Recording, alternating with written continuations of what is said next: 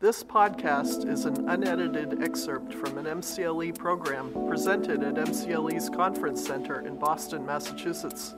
Please note that MCLE's products, services, and communications are offered solely as an aid to developing and maintaining professional competence.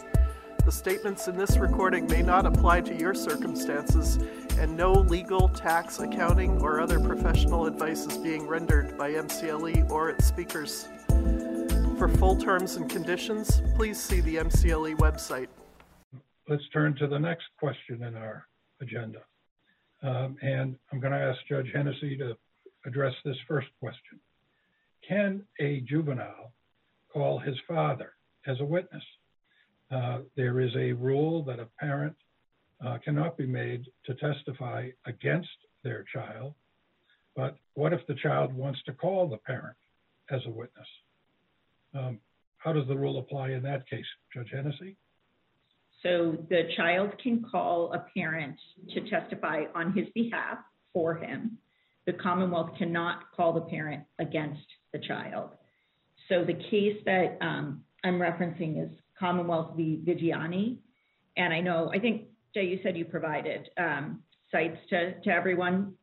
So it's an interesting case. It addresses the Chapter 233, Section 20 of the Mass General Laws. It's a section that lays out who can testify about what, essentially, and limitations there too. And what this particular case pertains to is Chapter 233, Section 20 in the fourth paragraph, which applies to testimony of a parent against a minor child. And one thing I think about that's an interesting thing to think about is what if the child, so it only applies to minor children. And I just think about like a kid that turns, that's turning 18 imminently or turns 18 by the time you want to file the motion. But what happened in this case is a typical juvenile court scenario on a motion to suppress statements where the kid goes to the MBTA police with his mom. The mom is the interested adult with whom he converse.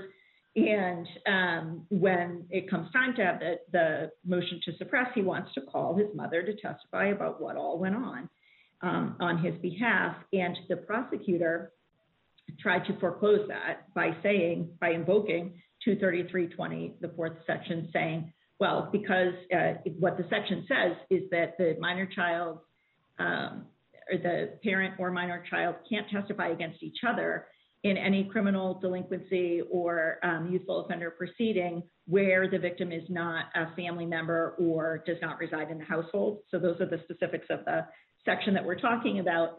And so what the prosecutor did was say, well, this disqualifies. As I don't mean to be like pedantic, but as everyone knows, a privilege is something that can be waived. A privilege it attaches to the privilege holder. That person can waive. But a disqualification is different. It's non-waivable.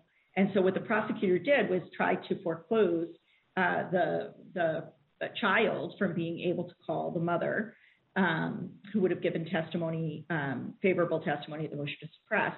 So ultimately, the question is reported, and what the SJC says is they do one of they have to look at the plain meaning of the words in the statute. Basically, it's a review de novo because it's a question of statutory interpretation, and so they have this whole conversation about the word against and what does against mean, and what they really come down to is the whole legislative intent behind 233.24 is to preserve the sanctity of the relationship between a child and a parent.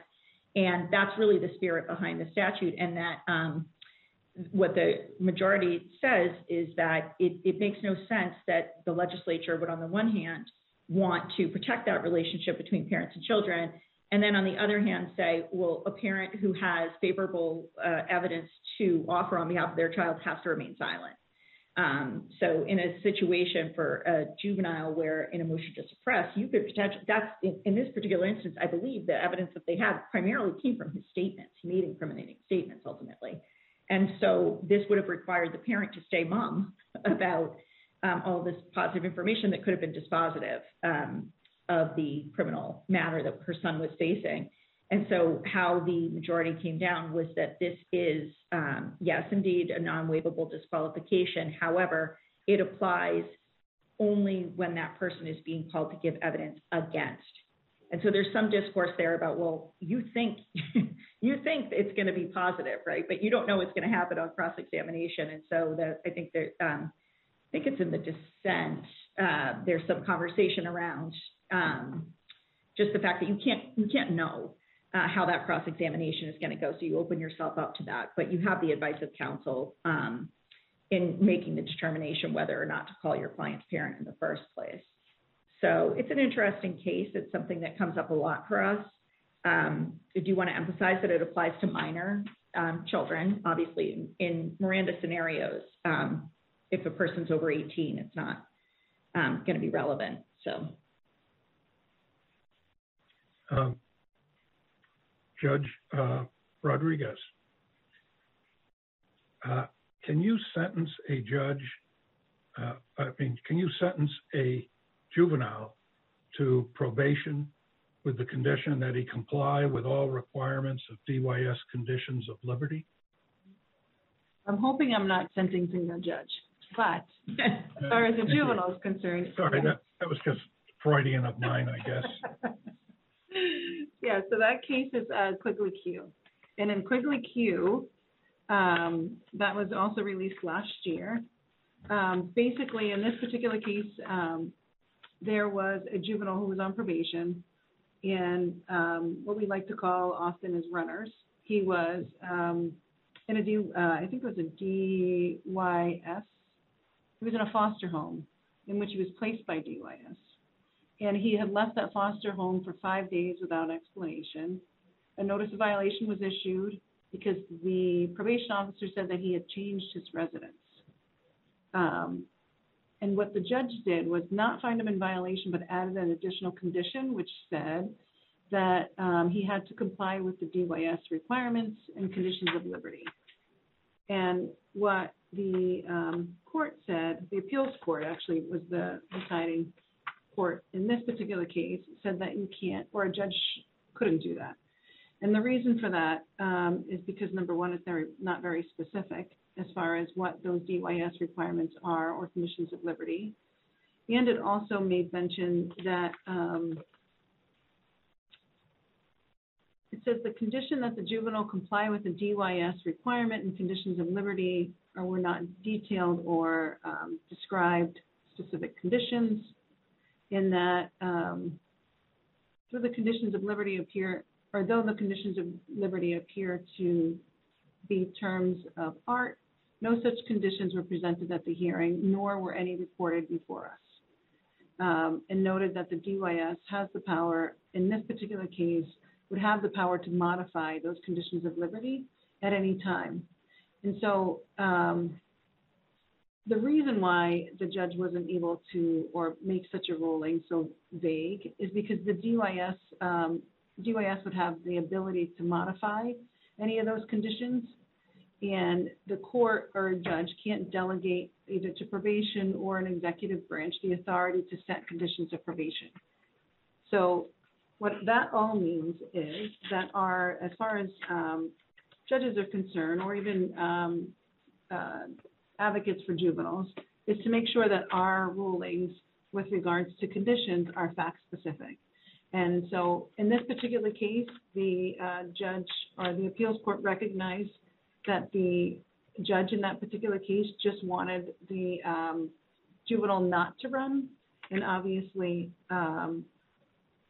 could have imposed conditions that he remain at the facility, would have been something that would have been beneficial, but because of the fact that it was so vague, that DYS had the discretion to set conditions or even modify conditions, then that was a delegation on the judicial part to the executive part, which they're not allowed to do.